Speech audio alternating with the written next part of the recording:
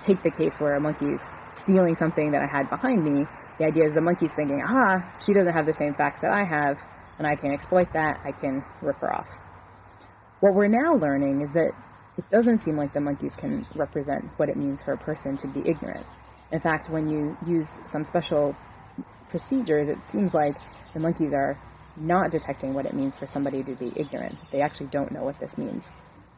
How do we test whether or not the monkeys know what it means to be ignorant? Well, we do exactly the same sort of test with asking the monkeys their expectations when I'm hiding objects in a box, except we do it in a slightly different way. We make what the monkeys know about the world to be a little bit different than the person who's in the play. And so imagine a scenario like this. You're the monkey you're watching. I hide an object inside a box, and when I'm not paying attention, something happens where the object moves outside the box and then maybe goes back in. And the question is, I've missed this fact about the world. I've missed the fact that the world has changed a bit. Do you, the monkey, make an expectation about what I'm going to do? Well, if you were a human, you would say, well, I know that she didn't see this object go back in the box, but that's where she believed it to be before. Those are the facts that she privately has. She missed this information that I have, but I should be able to make a correct prediction. The funny thing that we find is that in that case, the monkeys don't make a correct prediction about what to do. So if you're the monkey and you're watching, you see me hide an object in a box, I'm not paying attention, it comes out and goes back in, you, the monkey, actually make no prediction about what I'm going to do. It's as though as soon as my facts of the world have changed, you throw out all information about what's going on. And so using studies like this, what we're realizing is that the monkeys seem to just think about the world in a really different way than we do. If they share the same information with people, if their facts are another person's facts, they're very good at making predictions about what that person's going to do. They're very good at interacting with that person. They steal when they're supposed to. They're good at Machiavellian interactions. But when another individual's facts are wrong or differ from the things that the monkey himself has seen, it seems like rather than making the kind of prediction humans would make, monkeys seem to make no predictions. It's as though the full representation they have about the facts of the world are built on their own version of the world, and as soon as that changes, they can't do anything. This idea that the monkeys can't represent ignorance, they're kind of bound to facts, has had big implications for how animals think about other minds. It means that animals don't think about minds in the same way that we do. I think it also tells us something really important about how we represent the world, or how we're built to represent the world. It suggests that the really basic way that we're tracking what other people think and what other people know might be through this very factive system. In fact, it might be through thinking about the facts of the world. That's the easy way we do it. And then when we think in these complicated ways that we as humans do, we take other people's perspective and so on, that requires something else on top of it, something else that's different. And so I think this stuff is important because it's telling us the basic way we make sense of the world. And that might have important implications for all kinds of funny things, like how we make quick, fast moral judgments, how our communication works. In fact, we have a cool paper in my lab in the works now with Josh Knobe and his awesome student Jonathan Phillips, thinking about if we're built evolutionarily to think just about the facts of the world, that's the basic system that monkeys have and that we share with monkeys, what does that really mean in terms of thinking about the human cognitive science more broadly? What does that basic thing mean about the way we make sense of the world? But I think the fact that I think that we think in terms of facts and that we're different from animals in that respect seems to have another different implication, not just how we think about other minds, but how we're affected by other minds. And this is the stuff we've been most interested in. If we're the only species that's not bound to our own perspective, does that mean that we're differentially affected by other people's perspectives in ways we don't expect? We know other animals can be affected by other individuals' perspectives. In fact, there's lots of cases, super simple cases in the animal kingdom of being affected by what other individuals are doing, right? Like think of the classic case of schooling fish. Like if I took an individual fish from one species and plopped it down into a school of other fish that were moving in certain ways, that individual fish would start moving in exactly those same sorts of ways. And so we see cases like this of behavioral contagion in lots of species. And that's neat because it's just a dumb mechanism that other species have to get into sync with other individuals behaviorally.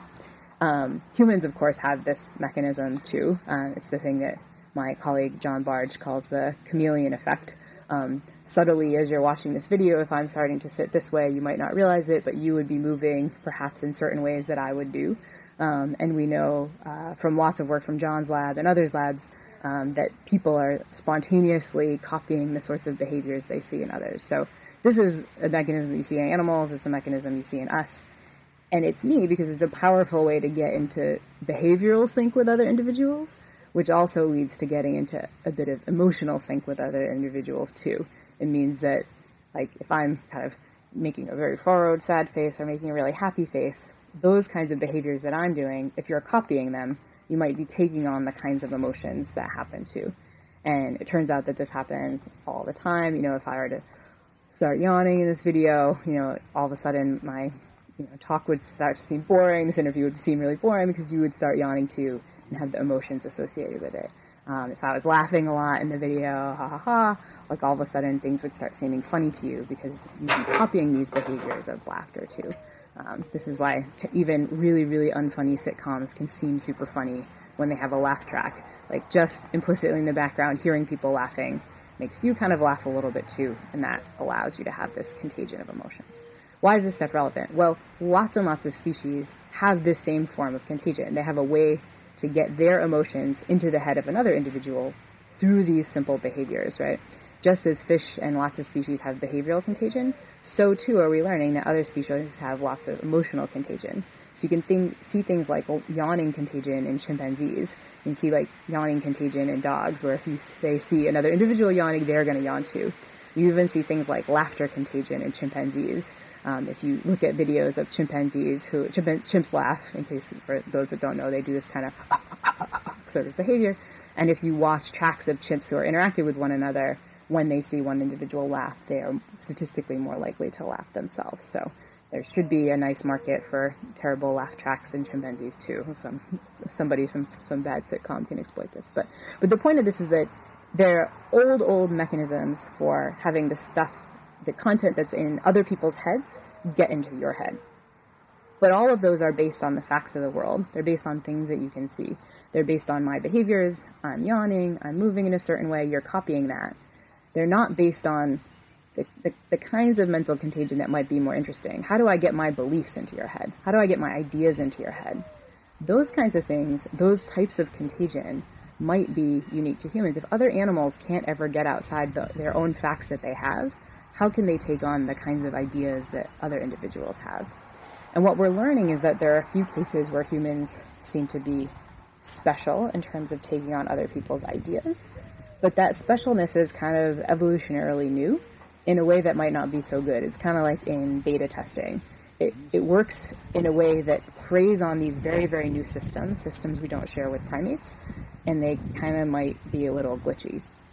So one of the glitches we've been studying is a glitch that comes from taking on other people's perspectives when you're not supposed to do that. When we explicitly tell you, for example, not to do that. And so here's the task. Imagine your task is I'm going to flash a bunch of circles behind my head as we're watching this video, and your task is just to, as quickly as possible, say the number of circles that are there, right? You assume, this is a kind of boring task that vision scientists make undergrads do all the time. People are good at detecting the number of dots that are flashed. But imagine, incidentally, if I just happen to still be in the frame as we do this sort of setup. I'm flashing these dots in the video, and I just happen to be here, and I just happen to be looking at some dots and not others. So if you were to flash two dots, maybe my hands are the two dots, maybe one is over here and I'm seeing it and one is not, right? That is relevant for your task, but it turns out that doing this, having it be that there's a person with a perspective that's different from your own in this situation, it actually affects how quickly you answer that question. So you're slower and more error prone to say that you see two objects in a scene where I'm actually seeing one. My perspective is automatically affecting yours. This is some work that Ian Apperly and his colleagues had done a few years ago. And there's been a lot of folks following up on it to show that this seems to be not just a super boring way of taking other people's perspective. It's not just cool in that it's a form of us taking on other people's perspectives when we're not supposed to. It seems to be interestingly bound to whose perspective you have to take on or whose perspective you're not supposed to take on. My student, Lindsay Drayton, in collaboration with Yarrow Dunham and I, have been doing a study to try to see whether or not that person who's in this frame actually affects whether or not you show this effect. So imagine it's not me in this frame, but it's a person that you know super well, a good friend of yours, or a person you see as in group. Maybe it's a person who's the same race as you or a different race. It turns out we're finding that a lot of these things seem to matter for this effect. If you test white participants with a white avatar, they automatically take on the perspective of the white avatar, so they're much slower to say that they see two objects when the white avatar is seeing one. But if you test white participants and you show them a black avatar, all of a sudden that effect goes away. And so the amazing thing is it's not some dumb thing about the visual system. It's our mind and the mechanisms we're using to take on other people's perspectives. But we're doing it automatically and under the hood and in ways that we don't realize. And at least in this case, it's a case where it messes us up. That dot task is is the kind of task where you're like, okay, fine, we get messed up in that task, but this is just a dumb trick of cognitive science. We wouldn't really get messed up by other people's perspective in the real world. But it turns out that just in the past couple of years, there are a couple of cases where we see people getting messed up by other people's perspective in situations that really matter. And so one situation that matters is in the context of problem solving. So I give you a problem, you have to come up with your own ideas about how to solve it. We're really smart humans with causal understanding, we're pretty good at this.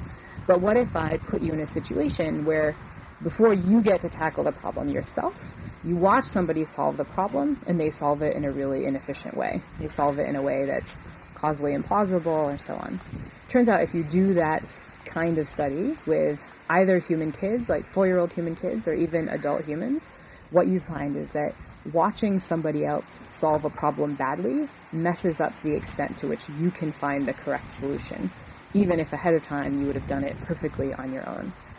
This is a phenomena that researchers have called over-imitation. It's like a phenomena where you imitate too much, right? This is a case where you're not supposed to be copying somebody's idea, but just seeing them solve it, just witnessing their idea, is messing up your own representation of how to solve this task. My colleagues at Yale, the student Derek Lyons and Professor Frank Kyle, have been studying this phenomenon of over-imitation, particularly in kids. And what Derek finds is that not only do kids mess up their solution when they see somebody solve something inefficiently, it messes up their causal understanding of the problem. You can interview kids later and ask, if you did some dumb thing to solve the box, did you have to do that? And kids will spin a story, not just about how they have to do it, but why that is causally relevant, like it's changed their causal understanding of the box to see something do something in a dumb way. I think this phenomena of over-imitation is related to the fact that we're so good at jumping out of the facts of the world and taking on other people's perspective. This is a new evolutionary development, and it means that we haven't really beta tested the mechanisms that we have for jumping into someone else's perspective. And what we're finding is that they're much more pervasive than we think, and much more fluid than we think. Even when we don't think other people's ideas are affecting us, they seem to be. The neat thing is that just in the past few weeks, we have published a recent paper trying to look at whether other animals show these effects of over-imitation. Do they also get messed up by the perspectives of others? Now, you might think that they do, right? They're really bad at causal learning, or much worse at causal learning than, say, we are. Are they going to fall prey to other people's bad strategies? Well, it turns out that both in chimpanzees and in the context of our lab in domesticated dogs, you find that other animals do not get messed up by the bad solutions of other people. You can test chimpanzees and dogs on exactly that same problem-solving task as you give humans and human children, and what you find is that they can watch somebody solve it really inefficiently, and then they'll just go back to their own solution and figure it out on their own. This means that other animals, in part because they may be bound to their own facts of the world, they're not messed up by the perspectives of others, but that gives them kind of a leg up. That they don't have this easy mechanism to get the kind of contents of other people's minds, but that also means when the contents of other people's minds are bad, they don't get messed up by that. This is a case where not being bound to the facts affects us in our real behaviors in the world and how we problem solve. But I think there's evidence more broadly in social psychology that we're getting affected by other people. I think there's evidence in social psychology more broadly that we're getting affected by other people's representations of the world, even in contexts that really matter, beyond problem solving, our real world behaviors and even our moral behaviors. And by this, I'm thinking of some of the kind of classic work by Bob Cialdini and his colleagues, in which he shows that merely hearing that other people are doing something and behaving in certain ways causes us to behave in those ways, even if ahead of time we would have said that that was a morally bad thing to do. And so Cialdini has a classic case that he himself lived when he was visiting the petrified forest in Arizona. And around the forest, there are lots of signs saying, every year, millions of people steal, pieces of the petrified forest and it destroys the forest. Please don't do that. And based on Cialdini's work in social psychology, he realized that this is a really bad sign to have, right? If people are affected by the kinds of behaviors that other people are showing and the ideas that other people are having, then they might then end up contagiously taking on these behaviors that you're trying to get people not to take on. And so Cialdini said, this is really terrible. Let's do a study, put up this sign, and then put up a different sign that conveys the same message, but doesn't have any bad behaviors that could contagiously affect the people who are walking around the forest. So we put up a sign that says, lots of people are doing this and it's really bad, don't do it, which is the, we think, not good sign. And you put up a different sign that says, everyone who walks around the forest understands that we need to preserve it, please don't take the artifacts. But the point is, it doesn't mention lots of people are doing this bad thing. He puts both signs up. He actually tags the different pieces of the petrified forest so he can count later how many were taken. And you see a many-fold difference when the first sign is used, where more people are taking the artifacts than in the case of the second sign. This kind of behavior of setting up these sort of descriptive norms where you're describing the bad things that people have done, lots of folks have realized that these things can be used in policy to get people to behave better. What I'm more interested in is this question of, well, what are the representations, right? Like, why is our mind so glitchy that telling us that other people are behaving badly makes us behave more badly ourselves? And I think what we're finding is that this is another funny glitch of the good thing that we have as humans, where we can get out of our own heads and take other people's perspective. But the fact that we can do that means that we're also affected by other people's perspective much more than we tend to think. And it's in these funny contexts, particularly in the context of moral behavior, that I worry about these kinds of cases the most. If we're kind of walking around just ready to suck in other people's ideas and perspective and beliefs, if we have such a new mechanism that we don't have a great filter on when we're doing that, then all the kinds of behaviors that we hear about, all the behaviors we see, all the ideas we hear articulated, those things are affecting us more than we expect. I can't help but think of, my Facebook feed as I scroll through, before this election coming up, where I'm seeing, lots of folks who have similar political perspectives than me, but other folks who think very different things. And I read these and I, from my own perspective, I think these ideas are terrible and they're abhorrent or whatever, but the claim is that what I know about these mechanisms suggest little inklings of this stuff might be getting into in ways that I don't expect. And I think we really need to understand these mechanisms better if we're going to put a filter on our own mind so that the beliefs and ideas that we have are more based on the facts that we have about the world as opposed to the stuff that other people believe. So there's this question about if I'm really interested in humans and what makes us special, why do we need animals to do that?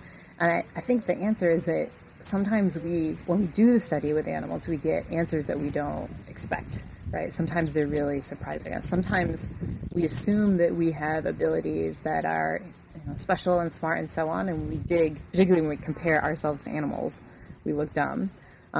Or we have capacities that we just assume animals must have because, obviously they have this, and then you look, and then all of a sudden they don't have it. Take this case in the theory of mind domain that I mentioned, right? Everyone had just assumed that if you had the ability to think about what some individual could see, that you must have the corresponding ability to think about what some individual can't see, because they have to be two sides of the same coin. But as when we started doing these studies that we realized, hang on, you can be very good at making positive predictions about what it means for somebody to see something and not have the ability to make any predictions about what it means for somebody to be ignorant. And I think that set of findings is a really good example of why we need the animals. We didn't know that those abilities could dissociate till we happened to find this cool case of a non-human animal who had one part but not the other. In that respect, studying animals isn't about learning about animals. It's doing the classic thing that cognitive neuroscientists have been doing since the beginning of cognitive science, where they're where is a patient who has ability X but not ability Y. If we could find such a patient, then we would know that those two processes were separate, right? It'd be even better if we could find a different patient that had ability Y but not ability X, right? This is the classic logic of double dissociations that launched neuropsychology. It launched cognitive neuroscience and fMRI, where you can dissociate parts of the brain that show that process one capacity but not the other, and so on. Functionally, that's what we're doing with animals. We find cases where they have process X but not process Y, and then we say, wait a minute, this is telling us something about the way those processes work in us. They have to be separate, and we can expect different things about them. But the second reason I think it makes sense to study animals is that sometimes they show us that the processing we have is not as clever or as rich or as system 2-y as we once thought. And this is what we've seen in the context of over-imitation. We like to think that so much of our problem solving is this rich causal understanding, that we're using the ideas that we see in this very rational way and sort of thinking about costs and benefits and so on. What the work in over-imitation shows us is that we're actually just dumber at solving problems than other animals. We might be more bound to these fast, automatic, and not very smart heuristics, like automatically taking on other people's ideas when we're solving problems in a way that other animals don't. If you show chimpanzees a case where somebody is solving a puzzle box in a very inefficient way, they have some mechanism to just completely ignore that. They just solve it on their own. If you show a 4-year-old child a case where somebody's solving a puzzle box in an inefficient way, they cannot override the information that they got. The extent to which they use that automatically is so built in that it's going to not just make the child solve the problem the wrong way, it's going to make them unable to reason about the causal structure of that task in future cases.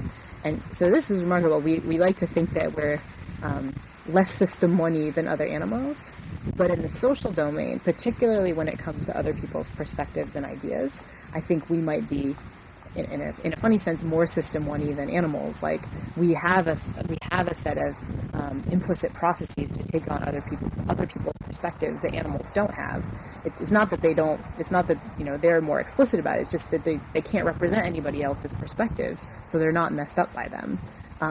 But this is a case where I think we've seen why animals are important, right? They tell us that the smart capacities we thought we had might not be as smart as we thought, or there might be some interesting downsides to these smart capacities that we have to understand to really to better human behavior and to make sure we're behaving in ways that we're proud of. Yeah, if you're the kind of person who's interested in the glitches of human behavior, and I take this perspective contagion as a true glitch of human behavior as something that's messing us up all the time, you want to know something about where those glitches came from. You want to know something about how deep those processes are, how easy they're going to be to override, how long they've been in our history. Those are going to give you some hints about how to deal with them.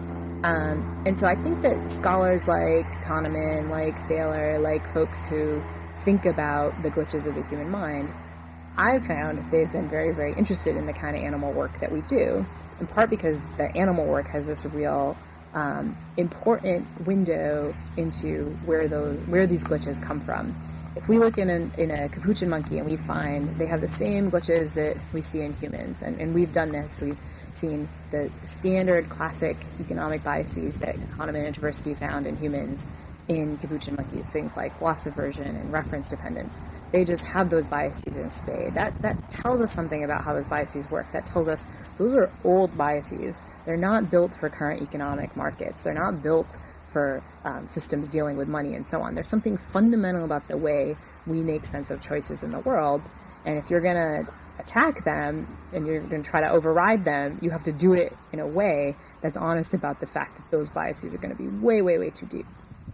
If you are somebody if you're Bob Cialdini and you're interested in the extent to which we get messed up by the information we hear that other people are doing, and you learn, actually, that's just us. Chimpanzees, they don't fall prey to that. I think you learn something interesting about how those biases work. You're like, wait, this is something that we have under the hood that's operating off mechanisms that are not old, that we might be able to harness in a very different way than we would if we're solving something like loss aversion and so on. And so what I found is that, the Kahnemans of the world, the Cialdinis of the world, when they hear about the animal work, both in cases where animals are similar to humans and in cases where animals are different, I find that they get pretty excited about this stuff. And they get excited because it's telling them something, not because they care about capuchins or because they care about dogs. They get excited because they care about humans. And now the animal work has allowed us to get some insight into how humans tick, particularly when it comes to their biases. So when folks hear that I'm a psychologist and study animals, they sometimes get confused. They think, why aren't you in a biology department or ecology department and so on?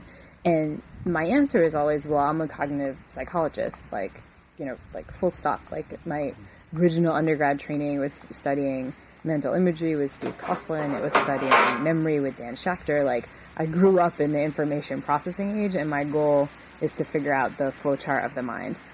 I just happen to think that animals are a really good way to do that, in part because they let us figure out the kinds of ways that parts of the mind dissociate. And I study animals in part because I'm interested in people, but I feel like people are a bad way to study people. I remember, even as an undergrad, working in Dan Schachter's lab and running tests of implicit memory. So these are ways that you can remember things that are kind of more implicit processes, right? Like, I happen to show you a list of words, and later I'm having you do a word scramble task, and because you've remembered them, even though I didn't tell you to do so, it's going to affect the way that you solve those problems. You're going to solve them faster for words that you saw before. But you don't realize this. Nothing's explicit, right? Testing human participants on this, and then, you ask, the problem is human participants have ideas about what the study's about, right? So they're trying to figure it out. Like, the whole time they're running the study, they're not just like being a subject in the study or being a participant. They're like trying to figure out the task. And so afterwards you do this implicit memory test. They're not supposed to know what the test is about. You ask them and they're like, I think this is a test about implicit memory. You have to throw that subject out, and it's just very sad. And I got to hating the fact that people have this meta-awareness that they're in a study. People have the meta-awareness that they're humans, and they're constantly trying to figure stuff out. People are also really messy because they have culture, like they have lots of experiences, they've been taught stuff. It's really hard to get a human mind that's so pure. And it's one of the reasons that my closest colleagues at Yale are people like Paul Bloom and Karen Wynn and Frank Kyle, people who study kids, because they have to get rid of all the experiences that humans have. To study humans, they have to say, knock out all the experiences that happened after 6 months, because that's the only way we can get this pure window into what the mechanisms of the human mind are. And so to kind of alleviate those concerns of studying humans, that's one of the reasons I've turned to non-human animals, right? Like, they don't have meta-awareness about what we're trying to study.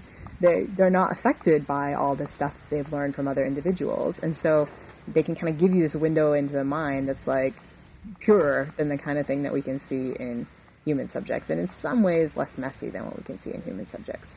So in my department, I'm a psychologist. I'm in the developmental psychology program, and that's in part because the kinds of questions I look at, and in some ways the logic of the method I use is very similar. People who study human babies and human kids try to look at the human organism without certain human learning experiences. I'm kind of doing the same thing. I'm just taking a mind without human unique experiences. We're just kind of getting rid of that stuff and seeing if you're a mind that's not built to pick up on language, if you're a mind that's not built to pick up on human culture, how do you do it? And we study kind of two such minds. One is one that makes sense for studying the kind of one of the nature aspects of humans, right? We take the mind that's closest to us phylogenetically, but lacks the human unique stuff, and that's turning to non-human primates. And in part just because they're convenient, we pick a non-human primate like a rhesus monkey who is small and compact. We can study them. I have great respect for colleagues who study chimpanzees, who are harder to work with, but anything that we learn about all the species in the primate order is going to tell us about the closest branch to us as humans. And so we try to study primates that we can study in a relatively natural environment, and that limits what we can do because it'd be great to study primates purely in the wild, but then of course they're not as habituated to humans. We can't run experiments, which is what I do. I can't just watch their behavior. I need to be running them in these special sorts of studies. And so we use a really unique population of rhesus monkeys that live on an island known as Cayo Santiago. It was set up as a research station since the 1930s, and so that means the monkeys are really habituated to humans. They're used to us hanging around them, and that means that even though they're living in this naturalistic setting, we can set them up on little experiments where we show them plays or have them steal from us and so on. And it's it's like all the benefits of working in captivity with not as many of the drawbacks for the animals because they get to be living in a naturalistic setting. So we love it. And studying rhesus monkeys gives us this nice window into the nature side of things, right? They're phylogenetically pretty close to us, same order of primates, and that can tell us something about the stuff that the way our mind is shaped by the natural stuff, like all the genetics that we get, just being a primate. Do you have certain cognitive abilities or don't you? But kind of on the nature-nurture balance, we also kind of want to get insight into what we as humans get on the nurture side of things. You know, what do we get from the fact that we live in an artifact-rich culture? What do we get from the fact that we hear human language from the day we're born and even before? And to test that, we have to find a different non-human species, not one that's closely related to us, but one that happens to live in these like really human-like environments. And that's what's caused us to turn to domesticated dogs, right? Domesticated dogs are literally growing up in the same environment as a human kid. Like if you purchased a puppy at the same time you had a baby, they would literally be growing up with the same input for the same amount of time. But the puppy would be doing things that are very different than the human child would be doing 4 years later. And the question is, given that they have the same input, why? And this is why we turn to dogs. If we see similarities, we can say, wait, maybe these similarities in cognition come from the living in the same environment. Maybe they come from hearing a language-rich environment. Maybe they come from living in this rich artifact culture. When we see differences, we know that just experiencing that input alone can't shape the cognitive abilities we're talking about. So we test dogs at the Yale's new Canine Cognition Center. We don't have dogs in the center. We have dogs just in New Haven and around Connecticut. The dogs' human guardians bring them in for testing. It's very fun for the dogs because they get lots of treats and get to cuddle with all my undergrads. And it's fun for their guardians because the dogs go through the Yale degree program just like the undergrads do, and they get little Yale diplomas and Yale certificates. They get into Paw Beta Kappa, and the guardians quite love this. So it's a nice system for everybody. So we can bring in. The great thing about bringing in dogs from the community is that we're testing literally dogs that are living in human environments, right? We know that those are the same environments in New Haven that Paul Bloom's children and Karen Wynn's babies are growing up in. Sometimes it's literally the same subjects as the children. And so when we see differences, it can be really powerful. We are an equal opportunity canine cognition center, which means anyone who wants to sign up on our website with their dog can come in. The only dogs we screen for are ones who are either too aggressive to be there, and that's just for our staff safety, or too anxious, and that's just because it's not fun for the dogs. And we have all ages of dogs, which is kind of cool. The canine cognition ends up being one of the few fields where you can study aging in non-human animals, and in most species it's really hard to get subject numbers to really look at, say, like cognitive decline or even developmental studies. There have been some papers published in chimpanzees, but it's always a struggle to get the subject numbers you need to look for those developmental differences. And we have this unique way of doing that with dogs because there are puppies in New Haven and much older dogs in New Haven, so we can really use dogs as an animal model of cognitive aging and even cognitive decline, which is kind of cool. So one of the reasons we came to dogs, beyond just the fact that they're a good model generally, is that we thought dogs would be the perfect test case for whether humans were truly unique in terms of showing this perspective contagion.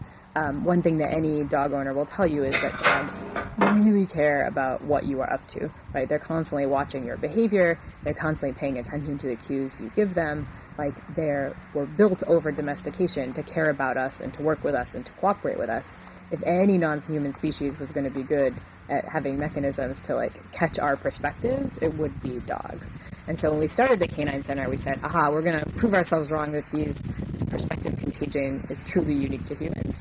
What we're going to try to do is to see if dogs can do this stuff.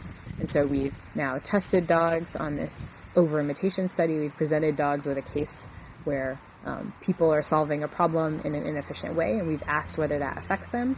We were so sure dogs were going to show this, we went ahead and tested non-domesticated canids. So we tested dingoes, assuming, the dingoes won't show it for sure, and the dogs will, and we'll have this great paper. Turns out we were right. Dingoes don't show it, of course, because they're not paying attention to human behavior, but it turns out the dogs don't show this either. Dogs, when they watch an inefficient solution, are just not affected by it. They figure it out on their own. human children on exactly the same box completely fall apart when they watch somebody do it in an inefficient way. So it turns out even your dog is smarter at filtering the bad information that he sees from other agents in the world than you are. I think one of the nice things about the animal cognition work is that it ends up going back and informing human cognition in some rich ways. We had historically done some work on economic irrationalities in monkeys, trying to see whether monkeys show things like loss aversion and reference dependence and so on. And the main folks that are citing those papers aren't people who study animals, they're people who study human economic biases and behavioral economics and so on. The findings that we're getting in animals are feeding back in really interesting ways to the theories that humans have about how some of these biases work. The same thing has been true in the context of over-imitation in these sorts of studies. It's seeing differences in animals that sometimes push people forward in terms of thinking about how to think about human effects. And that happens in the context of things like over-imitation. It also happens in the context of things like even these funny studies on whether or not monkeys understand what others see and know. These are papers that are being cited by experimental philosophers who are trying to understand how knowledge representations feed into our moral behaviors. The cool thing is that using the animals to kind of figure out these dissociations, that we can split these processes apart, those studies are incredibly useful for human psychologists who are trying to figure out how these processes work. When you see that they dissociate in an animal, you can say, wait, now we can go look at whether or not these dissociate in a human.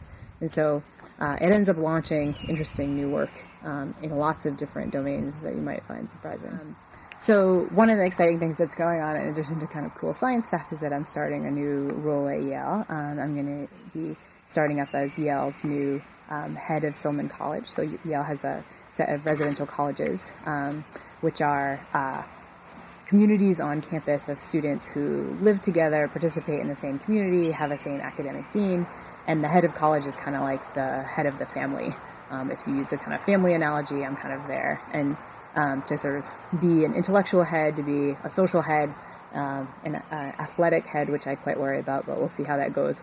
And so far it's been an incredible privilege, I think. We're at an interesting time in academia with a lot of the things that are happening both in our country and on our campuses.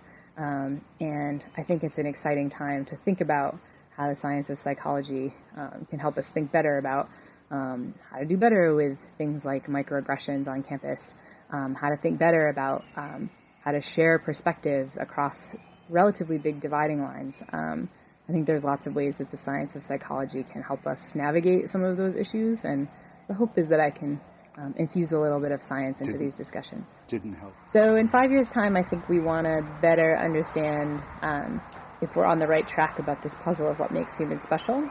The hypothesis right now is what makes humans special is the fact that non-human animals can't get out of their current here and now. They can't get out of the facts of the world. And that means they can't think about counterfactuals. They can't think about the future really well. They can't think about the past really well. They also can't really take others' perspectives in the same way that we can.